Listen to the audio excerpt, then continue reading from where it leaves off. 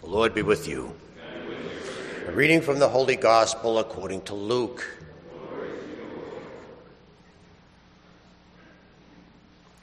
Jesus took Peter, James, and John and went up the mountain to pray.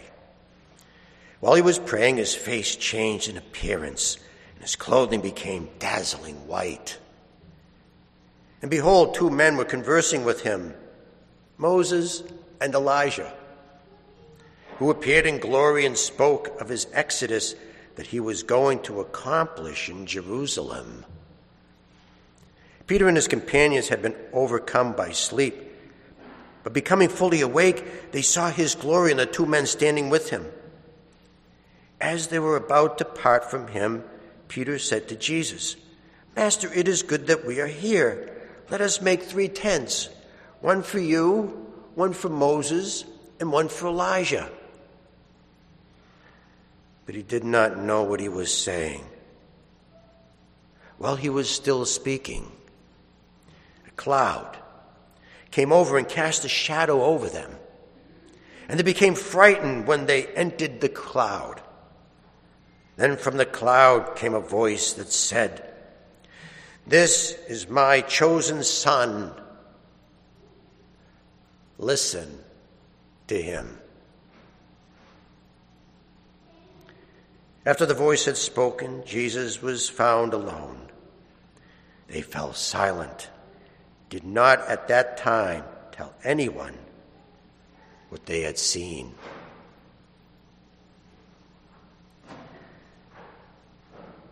The Gospel of the Lord. Praise to you, Lord Jesus Christ.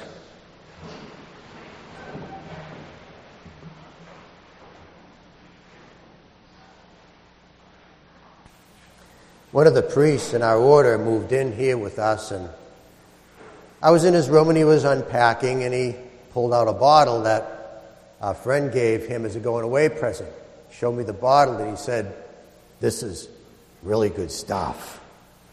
I wouldn't know, so I says, "Well, that doesn't tell me anything." I says, "If I got a shot of this in a restaurant, what would it cost me?" He said, "At least $25, $30. So I said to him, "How can such a little bit be worth so much?" He says, "Because it was aging. It was sitting in a tank for a long time." So I said to him, "Well, basically you're paying for storage fees."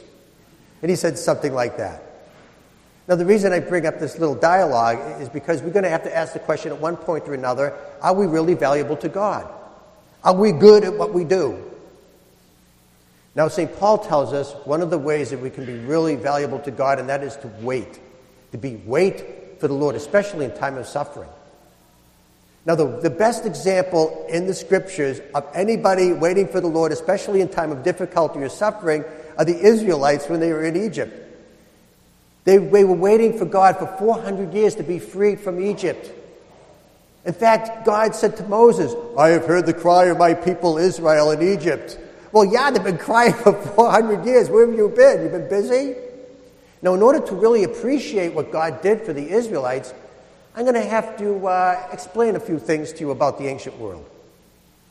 First thing, if you're in the ancient world and you're going to build a city, you have to meet 3 conditions.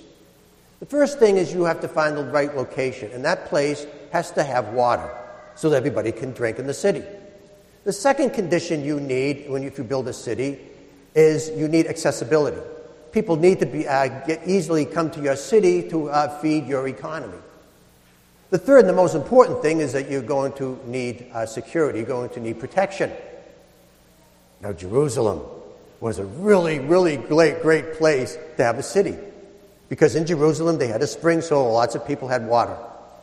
It was also built smack dab in the middle of the 12 tribes of Israel, so it was really accessible for everybody to go there, and the economy was always booming. And best of all, Jerusalem was built on a hill. No enemy's going to think twice about climbing up a hill before it attacks the city. So Jerusalem is a really great place to build a city. But let's ask this question. What is the best place in the ancient world to build a city? What is the best place? Egypt. Egypt is the best place to build a city. You have the Nile River, you have plenty of water. You have the Mediterranean Sea, so anybody can reach you. And you have thousands and thousands of square miles of the worst desert on the planet that protects you. No enemy is going to trek across a murderous plains to attack Egypt. So basically, Egypt just sat there unchallenged for thousands of years. Until one day, a large group in Scandinavia, I don't know, maybe Sweden, Denmark, they were seeking warmer climate, so they migrated. They pillaged every city they came to, so they were well-financed.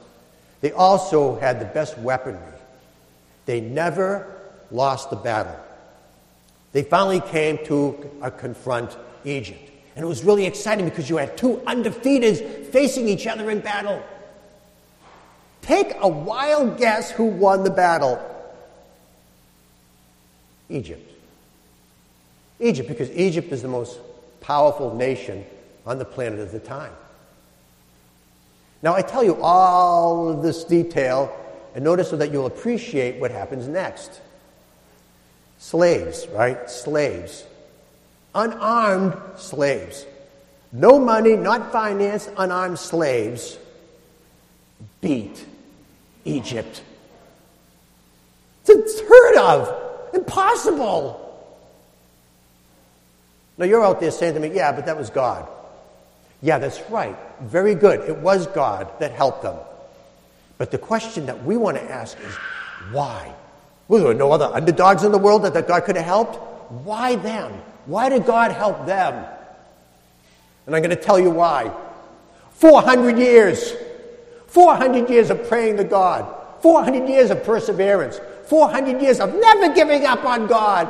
400 years of never stopping to believe. They became valuable to God. In the New Testament, there was a woman that was hemorrhaging for 12 years. She'd go to public places, have a family, and one day, Jesus walked by. Of course, there's always a big crowd around Jesus, and so while everybody's trying to tippy-toe to try to get a glance at Jesus, the woman gets on her hands and knees, reaches through the crowd to touch the hem of his garment, which is down here, and she's cured. And Jesus confronts her because he felt the power leaving him.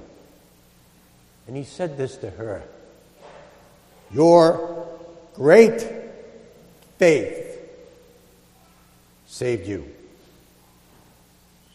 How did she get great faith? Did she just get lucky? Just happened to say, "Oh, I think I'll just touch the tassel of his cloak"? I'll tell you why she got great faith. 12 years. 12 years of perseverance. 12 years of never giving up. 12 years of believing.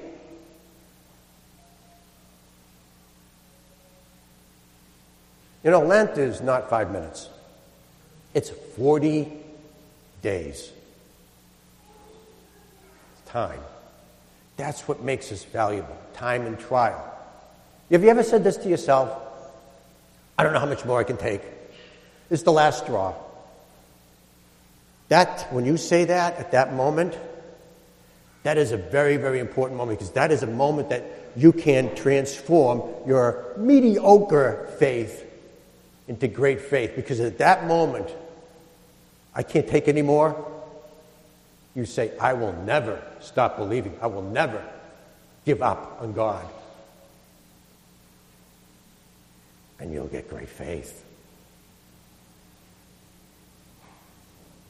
And that's how we become valuable. Like a fine wine to God.